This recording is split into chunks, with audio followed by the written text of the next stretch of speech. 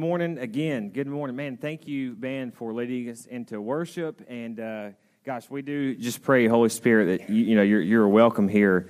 And if you're a guest here, man, we're so glad that you're here with us too. We know that we are potentially a little bit different than the church that you grew up in. And so what we like to say is this: don't judge us for how we do church, and we won't judge you for being so judgy. Deal?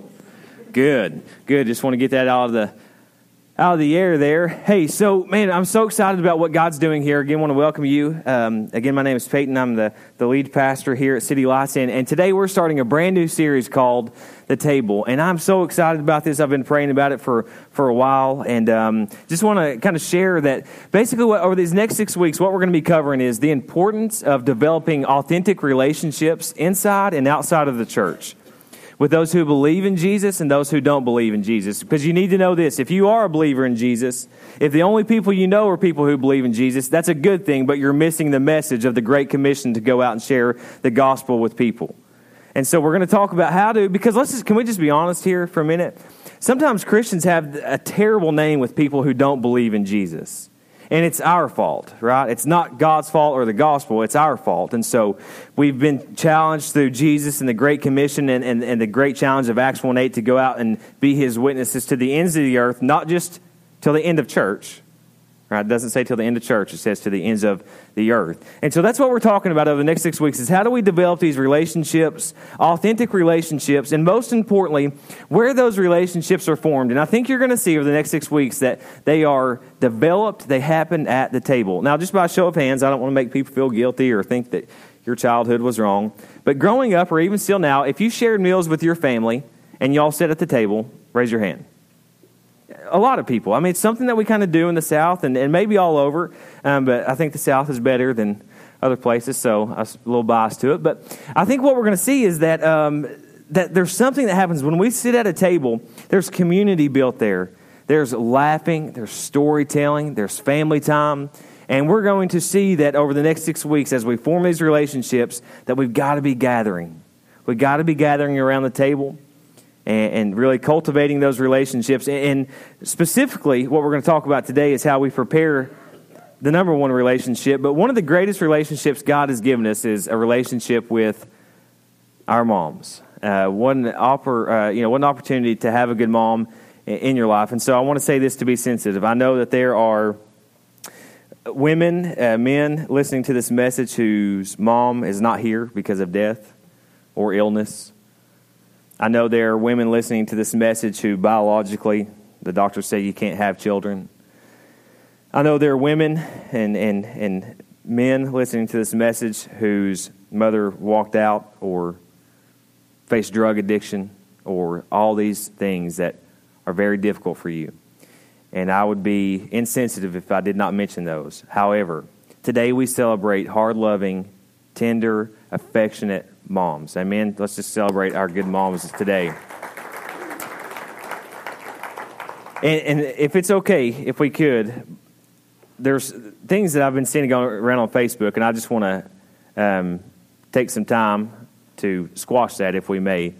I grew up with a single-parent mom who worked full-time outside of the home. I currently live with a mom who is a stay-at-home mom. That's my wife, for y'all who are thinking that this pastor is weird. It's my wife. It's my wife, who I'm talking about, okay?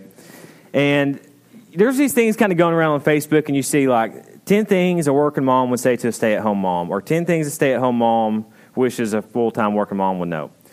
Let's just get this out of the air. I was raised with a mom who worked full-time outside of the home. I live with a mom who's full-time in the home, and I don't know how either one of them do it, okay?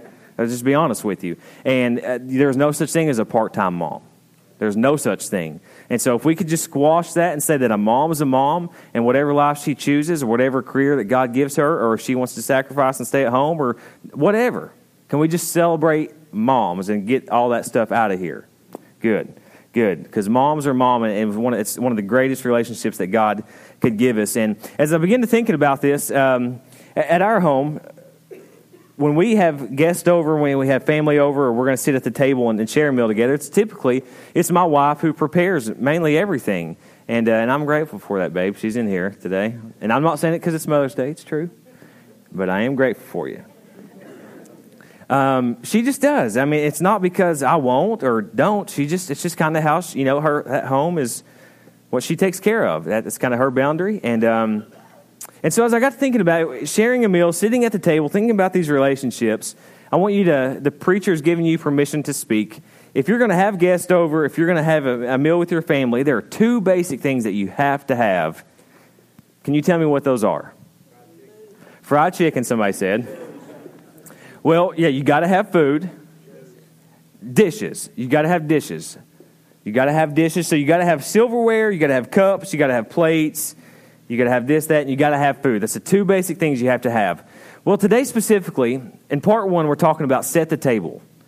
And what we're talking about specifically is how do we prepare a relationship with Jesus? Because if you don't have one with Him, everything else is going to fall apart. Everything else is going to fall apart. And so as you think about setting the table, you have to at least have food. You have to have dishes. I want to take the two basic things that you have to have for the table and compare that to the two things you have to have if you're going to prepare a relationship with Jesus. And that is this. There must be confession and there must be repentance. Or we would say it like this. There must be acknowledgement of your need for Him, and there must also be you going to Him and confessing, hey, I am sorry for living this way. Regardless of what you've done,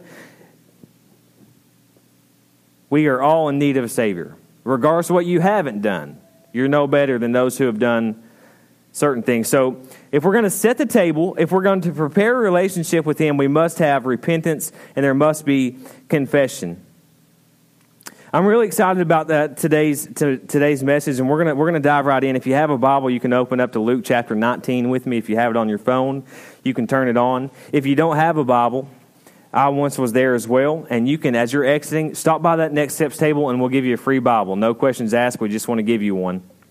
And, of course, if you don't have one, don't have a phone, we'll have it up on the screen. That's where I read from most of the time anyway, so don't worry about following along. But we're in Luke chapter 19.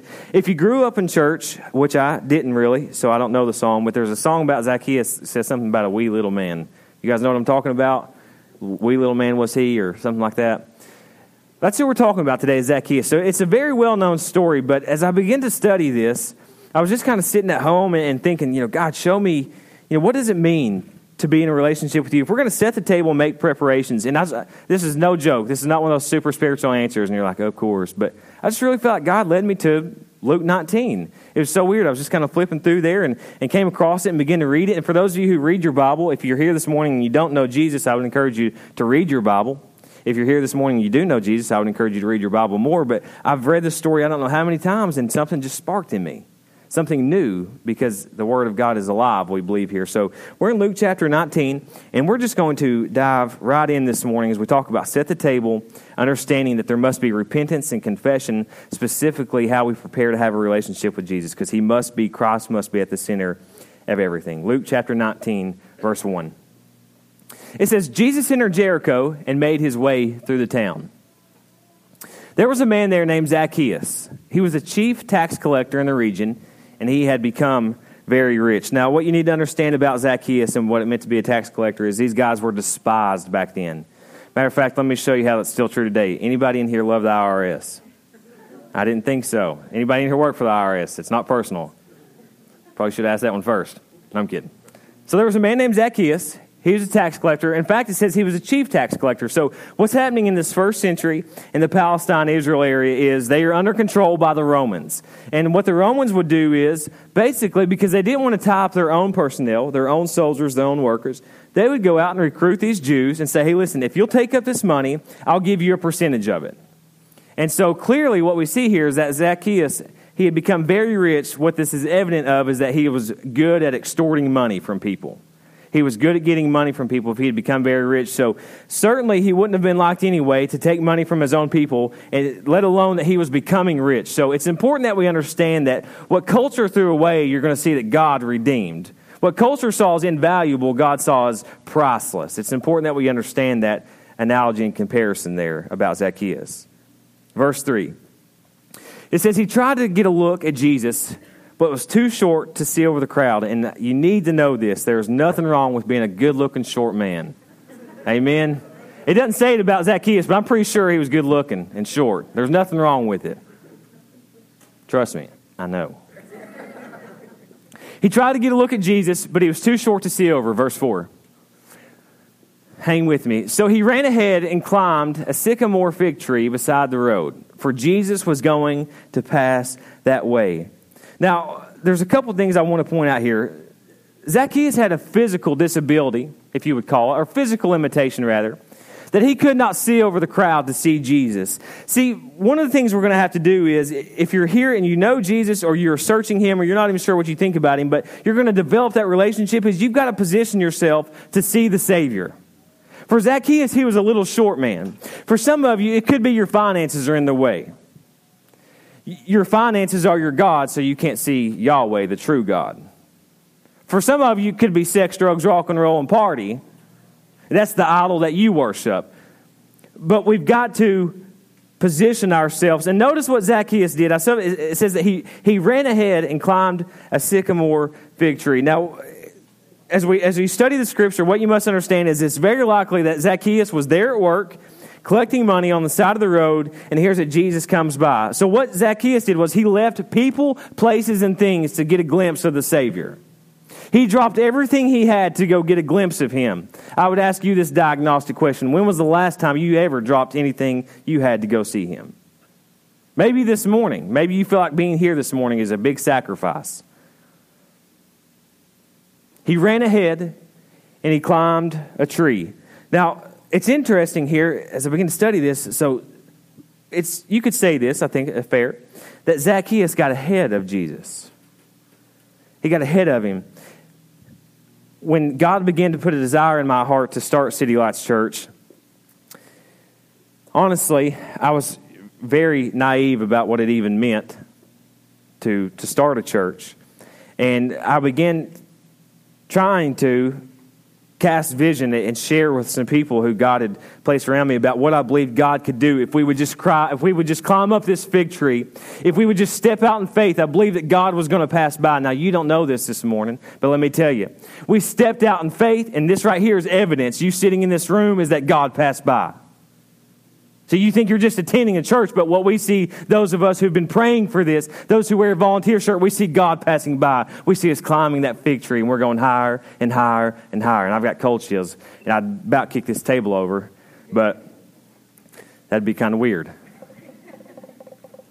So it's about stepping out in faith here. And so what Zacchaeus did was he placed himself away from people, places, and things. And let me tell you this is a good word, I believe. If you're going to position yourself to see the Savior, sometimes in some ways, many times painful ways, you're going to have to separate yourself from things.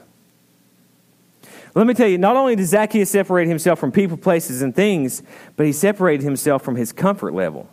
See, he was sitting here good, making money, doing what he wanted to do, doing what he'd always knew he could do. If Zacchaeus would have remained where he was, it's very likely that Jesus would have just passed him by. And I don't want you to raise your hand. I don't want to call you out on the spot on this. But if you're in Christ this morning, can you think of a time where you felt like you should have climbed that fig tree? You should have stepped out in faith, but you didn't, and you felt like Jesus walked by you and you missed the blessing. Let me tell you something. Here's a good note for you. Complacency kills the calling.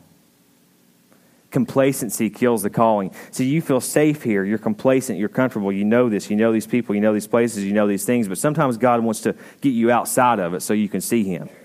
Sometimes you're going to have to climb the tree and not just swing from it where you're comfortable. Amen? I can see most of you are with me. The other of you, you're still trying to figure it out. So hang with me here. Zacchaeus had to position himself to see the Savior. He knew this was his time. So he got out ahead. He passed by. He let people go on. He set out on a mission. And look what happens in verse 5. When Jesus came by, Zacchaeus was right. He looked up at Zacchaeus, called him by name. Zacchaeus, he said, quick, come down. I must be a guest in your home today. Now, I want you to understand this. There was potentially hundreds of people pressing in with Jesus as he was passing through Jericho. Yet his attention is drawn to this short man up in the tree. And I'm going to ask you something again here. This is okay for us to kind of talk back and forth.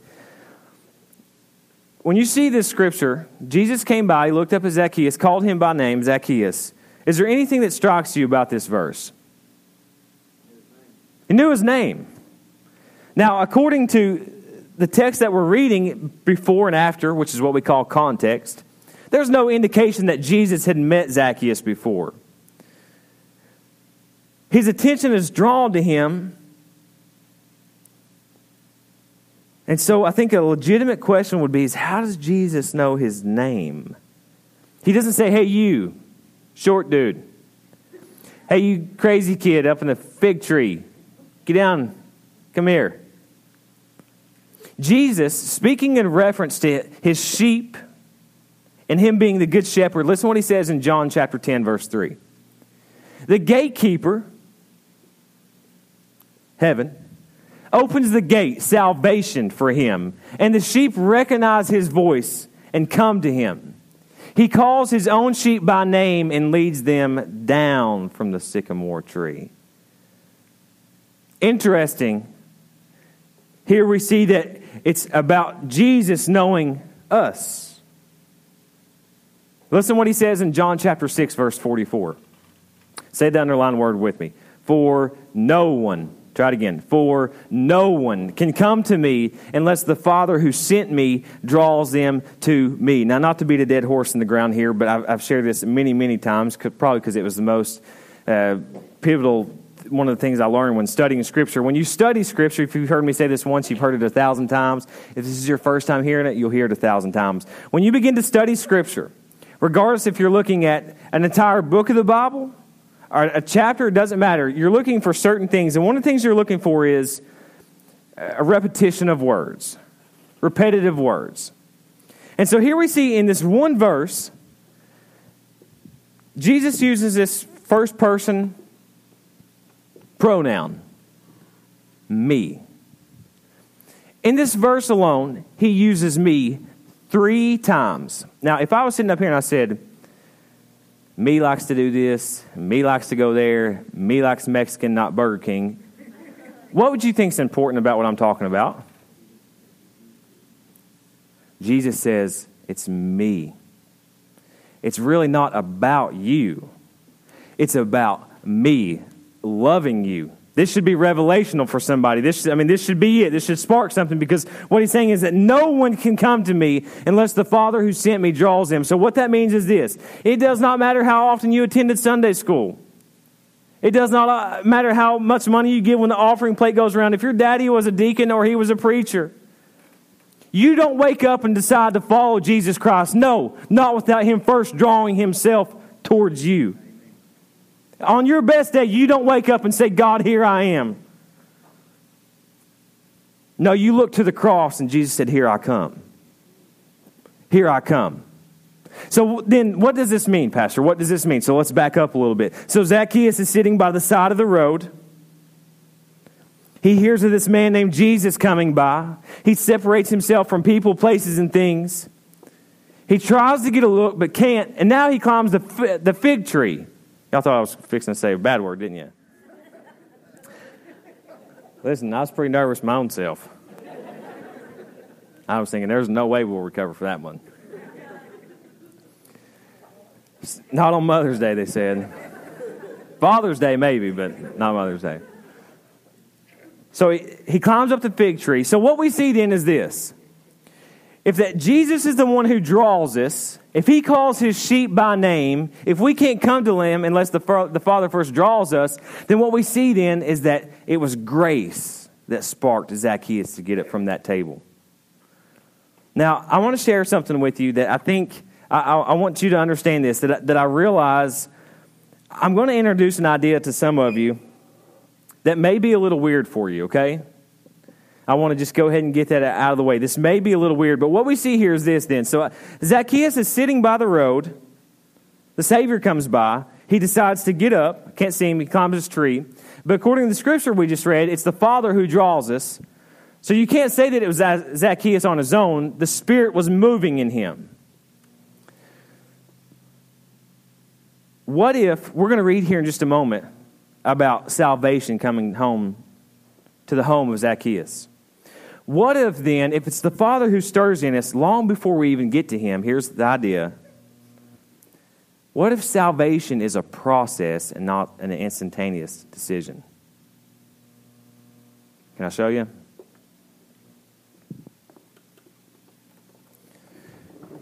This is the heavy-duty whiteboard. It's going to, come on, baby.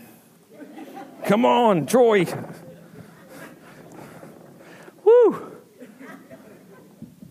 Hey, this is as far as I can get, so it's as far as it's coming.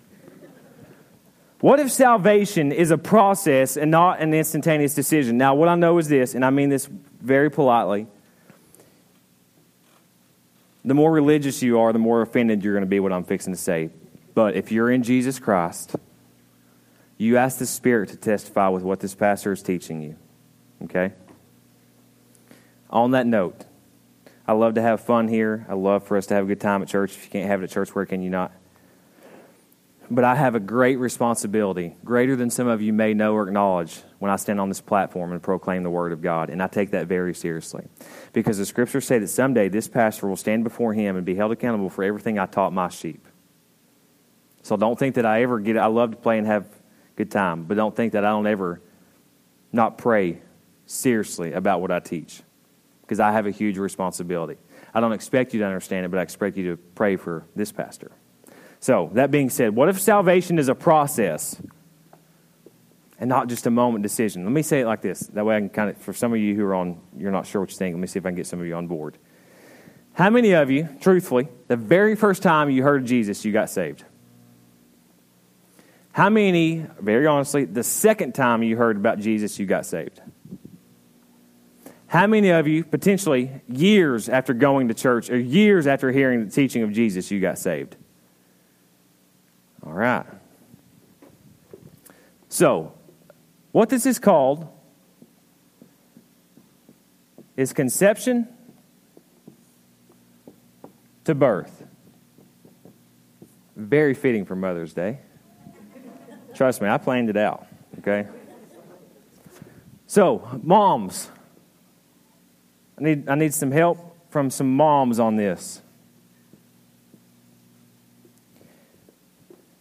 I imagine this is the lifeline, or, if you will, not an entire lifeline, but this is representative of a Christian's life. Also a baby's life. And here is conception. Talking to my moms here. When does life begin? Conception. Agreed, right? We agree. Life begins here. Now, imagine this is the womb.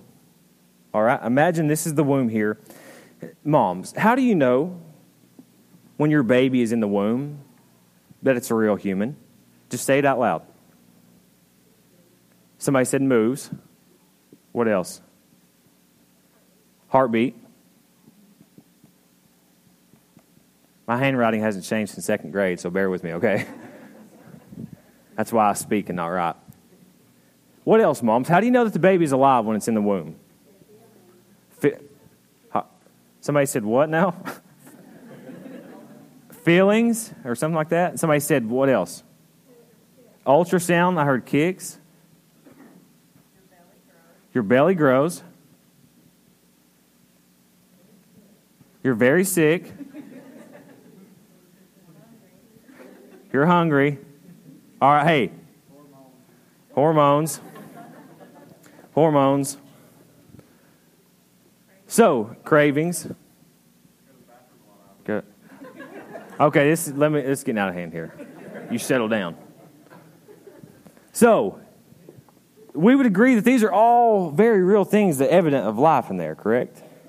I mean, one of the things that amazes me about birth, there are many things, but I've shared this before, is when man, it's just incredible. Your first ultrasound, you're 6, 7, 8 weeks there, give or take. And you know this, moms, dads, what's the incredible thing that you experience that first ultrasound? And it looks like a little bean in there, doesn't it? And you're like, oh, how could that be? But there's life. Now, let me ask you this, and I mean it in the most basic form.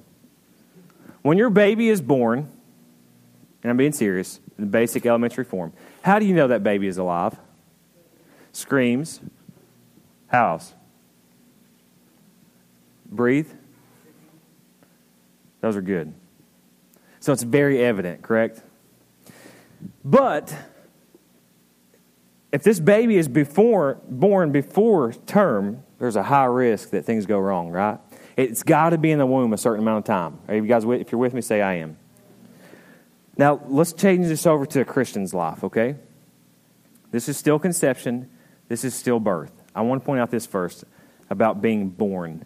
In John chapter 3, there's a Pharisee. I love the scripture says he came to Jesus at night because he knew if he went during the day, he'd be having a hard time from his fellow workers. His name was Nicodemus.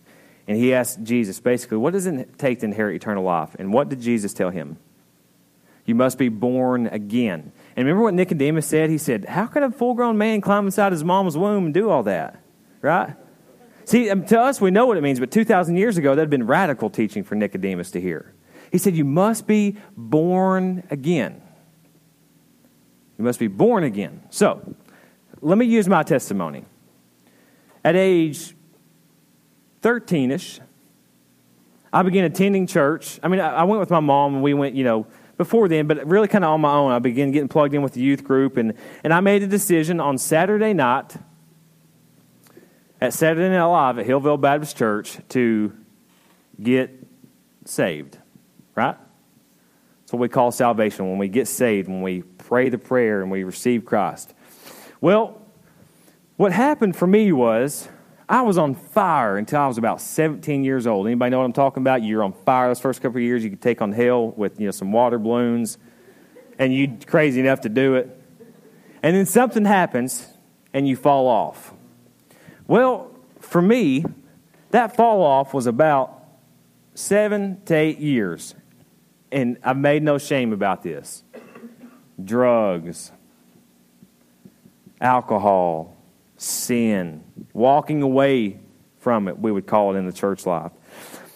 And then what happened on January 21st, 2009. Now listen, I'm going to go back to this. I'm going to tie this all in. It'll make sense. On January 21st in 2009, around midnight in my driveway, I had this moment with Christ where I believe for the first time in my life I was, as Jesus would say, born again. Now, what I'm not talking about here is getting saved twice, okay? That's not what I'm talking about here. So for those of you who are trying to pick me apart, I'm not talking about getting saved twice. You can't do that, by the way, all right? So what I would say then is this. All I know for sure, for me, for this pastor, is in 2009, I was born again of the Spirit. Now, if you go backwards, though, from 13 to 17 to this time, I am reading my Bible. I am praying. I am attending church. Can I be honest with you? I'm giving occasionally. But I'm in the womb. I'm giving you signs that there's life there, but I'm just not really born yet. Does that make sense? I can see it in some of you. You're getting it with me. You're getting it. It's giving me cold chills. But see, I had to be in this womb for a process. Now, I'm not suggesting that your time in the womb must be 15 years or 10 years. I'm telling you what mine was. And then something happened on 2009 when Jesus called me by my name when I was in the driveway. And then I began to realize that it was the Father who drew me to Him. During this time in the womb, I'm giving you signs that there's life there, but I just wasn't born again yet. The same with Zacchaeus. His time is a little bit different. We see that he steps out of the crowd. He tries to get a look. There's signs that he's seeking Him. Then he goes all out and climbs the tree. You guys with me? It's good, isn't it? It's good. I can feel the anointing of the Spirit right now. After Jesus calls Zacchaeus to come down from the tree, we pick back up in our reading, okay? Verse 6 here. It says, Zacchaeus quickly. Notice Jesus said, hey, you quick come down. Zacchaeus said, quickly, I'll come down. Zacchaeus quickly climbed down and took Jesus to his house in great excitement and joy. Let me ask you something. If you're in Christ, do you leave here? Do you come here excited and joy of the Lord? You should. You should. Verse 7. Listen, here's one of those nasty butts. There's one of those big old butts that gets in the way. But the people were displeased. He has gone to be the guest of a notorious sinner, they grumble, talking about Jesus. Now, when I read this, though, I'm not really shocked or perplexed that Jesus went with a notorious sinner. In fact, I think it's right on par for the type of people that Jesus hung out with and who he associated with. When I begin to share vision with some people about the City Lights Church and how I hope that we have people like this struggling with drugs and alcohol, more importantly, people that haven't even been born yet, that maybe they've never struggled with alcohol, maybe they've never even smoked a cigarette, maybe they're just polypure panties and don't know Jesus, I don't know what, but people who are far from God, they would say something like this to me: yeah, those people need a church too. And after wanting to punch them in the mouth, I was thinking, you are those people and you should be here as well. I'm just preaching this morning a little bit. They were displeased, and I guarantee you it was the religious Pharisees who were mad that Jesus was hanging with such people. Let me tell you something, my friends, my family, my church family, we ought to be gathering around the table with people like that right there, and we're flat out wrong if we don't. Flat out wrong if we don't. So 2 things I want to point out to this. At this point, as we begin to close, oftentimes people feel guilty to accept the grace of God because of our shame or guilt or regret. But don't let your guilt stop you, because clearly Jesus has no problems hanging out with the notorious sinners. So he has no problem hanging out with you either. The second thing is this: if Jesus is willing to sit at the table with a notorious sinner, then so should the church, so should the people of God. Jesus had no problem inviting himself to Nicodemus' house. He has no problem inviting himself into your heart if you'll just open the door. I love the next verse because it indicates that Zacchaeus paid no attention to the haters as they were like, hey, why is Jesus going off with this man? He's a sinner. Verse 8, the first word. Meanwhile, as in like, so what? And meanwhile, Zacchaeus stood before the Lord and said, I will give half my wealth to the poor, Lord. And if I have cheated people on their taxes, I will give them back 4 times as much. Now, here's where we kind of get symbolic. This is not literally Zacchaeus just saying, I'm going to give all the money back. What he's doing here is he is acknowledging his sin and he is repenting. God, I've done this. I know it. Let me make it right. Confession and repentance, because he knows, listen, back in the first century when people were guests in your home, they shared a meal together. So what we see is he's preparing the table. He's preparing to set the table for Jesus, and he realizes that there must be repentance and there must be confession of the sins. Confessing. We must point out again, it's important as we close, that Zacchaeus was moved by the Father by grace. I really believe this. Zacchaeus could have refused because God is not about forced entry. God is not a mechanical dictator, I like to say. Just like the story as Zacchaeus is setting the tables, he is making preparations, we are drawn by grace, and we must, people in here, listen, respond through faith. Verse 9. Jesus responded, salvation has come to this home today. Not when he climbed the tree, not when he was in the womb, not when he tried to see over the people, but when he was born again. Salvation has come today. Look, for this man, for Zacchaeus, has shown himself to be a true son of Abraham. One of the greatest verses in the Bible, Luke chapter 19, verse 10. For the Son of Man came to seek and save those who were lost. You did not wake up and choose to follow him, for he first sought you out. You did not receive salvation. It was given to you. You accept it and embrace it. Jesus does the seeking and the saving. He initiates the relationship with us. Here's the bottom line this morning. Confession and repentance are the only preparations needed to set the table. If we're going to have this relationship with Jesus, if we're going to prepare the table where we gather around with him, with Christ at the center of it, listen to me this morning. You must, listen, it's not a churchy word, it's a biblical word. You must confess. God, here's what I am without you. with you. I am holy, righteous, redeemed. I am not a product of my past. You have a purpose for it. I've got a future that's brighter than what I can see. I'm no longer held down by the chains of bondage, addiction, depression, insecurity, a failed marriage, an abusive relationship. Somebody with me. Or should I just keep shouting until we realize that what I'm talking about is everybody in here? What I know is this. There are people here this morning. You've been conceived. There's evidence that there's life in the womb. I mean, you're praying, you're talking, you're attending church. You're in the womb. You've not been born again. And God just tell you, this is my testimony. This is my testimony. This whole time,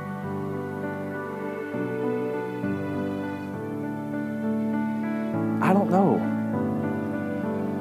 I don't. People said, as I've shared this, would you have went to heaven? Well, I don't know. I don't know that I knew Him. But what I know now is I've been made known by Him. If you're here this morning, and this is you, you've been conceived, but you've not been born again. And I know it's kind of a weird idea, but if you'll just ask the Spirit to testify with you, if I'm teaching you correct, you'll see this pastor is teaching truth. If you're here this morning, you say, man, that's me. I've been conceived, but I've not been born again. I'm like Zacchaeus. I've got to put myself in position to see the Savior. The band's going to lead us in a song. It's so simple. Just, here's my heart. Here's my heart, Lord. Would you pray with me? God, we thank you for this day. We thank you that we can celebrate, God, in this worship atmosphere, God, that we can worship you and see from Zacchaeus that, God, there are certain things we've got to do if we're going to hear from you, if we're going to know you. God, like Zacchaeus, put us in a position to see you, to know you. And God, the truth is this. I'm going to ask you to do something that seems kind of old school if you're here this morning listening to me. If you just would bow your head and kind of close your eyes. This doesn't make you more spiritual. It's not because we're a particular domination, but it's rather respect and reverence for those beside you. If you could just be like real in this moment, just be blatantly real, and you would say, I'm Zacchaeus. I've been conceived, but I've not been born again. Would you just raise your hand? God bless you. God, hands up all over.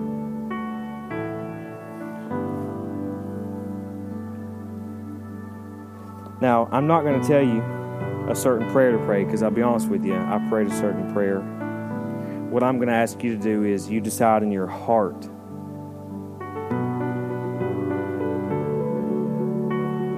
to accept the tugging that Jesus has been pulling on your heart, because you know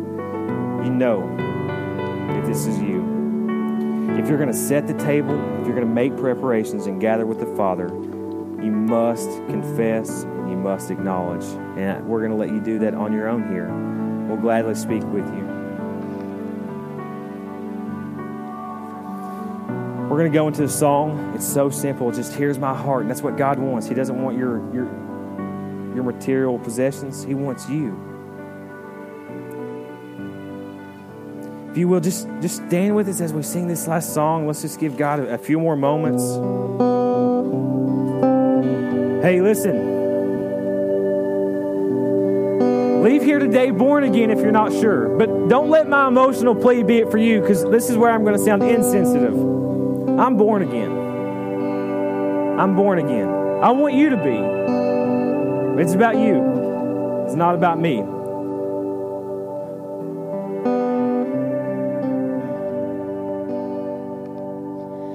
Here's my heart, Lord. Here's my heart, Lord. Here's my heart, Lord. Speak what is true. Here's my heart, Lord. Here's my heart, Lord.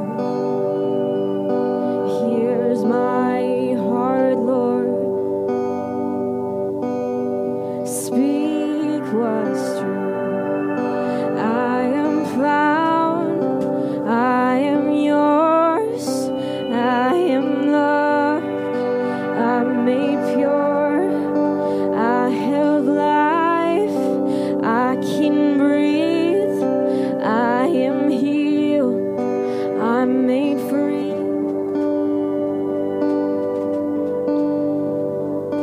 Here's my heart, Lord.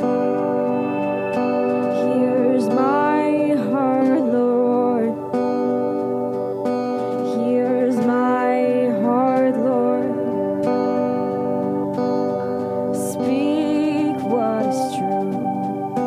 I am found, I am yours, I am loved, I'm made pure, I have life, I can breathe, I am healed, I am free, and you are strong, you are sure.